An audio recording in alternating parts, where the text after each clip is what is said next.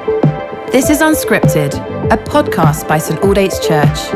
Listen along as Simon Ponsonby encourages us to dig into Scripture in the midst of our everyday lives. So take a moment to recenter your attention and welcome the presence of God as we listen to these ancient words. Well, hello, Saints, and welcome back to Unscripted podcast, where we've been working our way slowly through Ephesians chapter 1. And today we are at the gap. Yep, you heard that right. We're at the gap between verse 14 of chapter 1 and verse 15. Now, I'm sat here looking at my Bible, and I get to the end of verse 14 that talks about living to the praise of his glory, and suddenly there's a great big white space before we get to verse 15.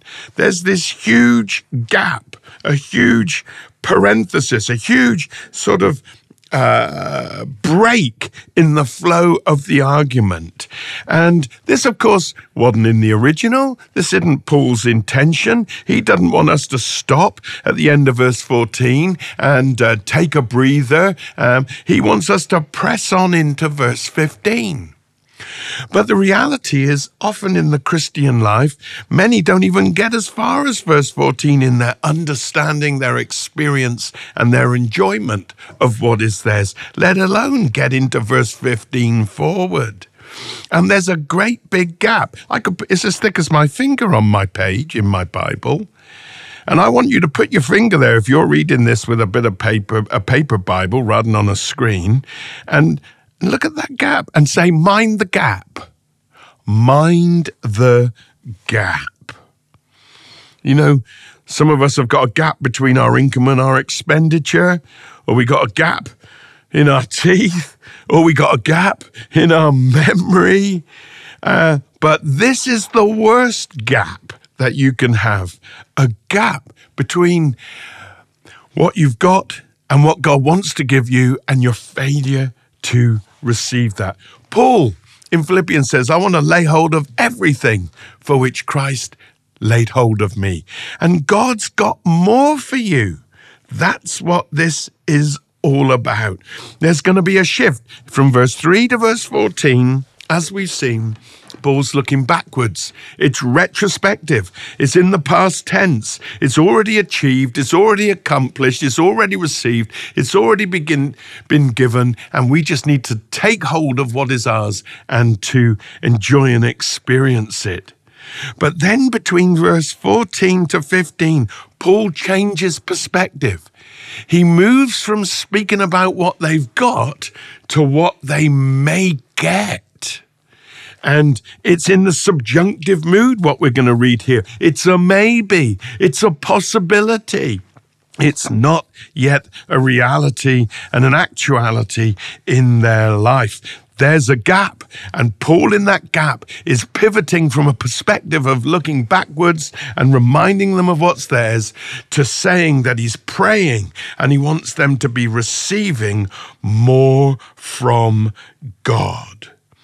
So we're coming into a passage now from verse 15 to the end of this chapter that is all about what is ahead of us, all about what is to be taken in this beautiful promised land of those who are redeemed, those who are reconciled, those who are adopted, those who are predestined, those who are chosen, those who are forgiven, those who've been sealed with the Spirit. There's more. It's utterly mind-blowing. I mean, honestly, can you fathom it? That God has given you so much, and then he says, there's more where that came from. There's more where that came from.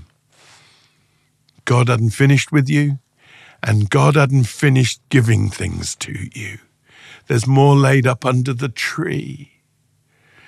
You know, sometimes we have a kind of miserly spirit that we think God somehow withholds from us and we're just going to make do.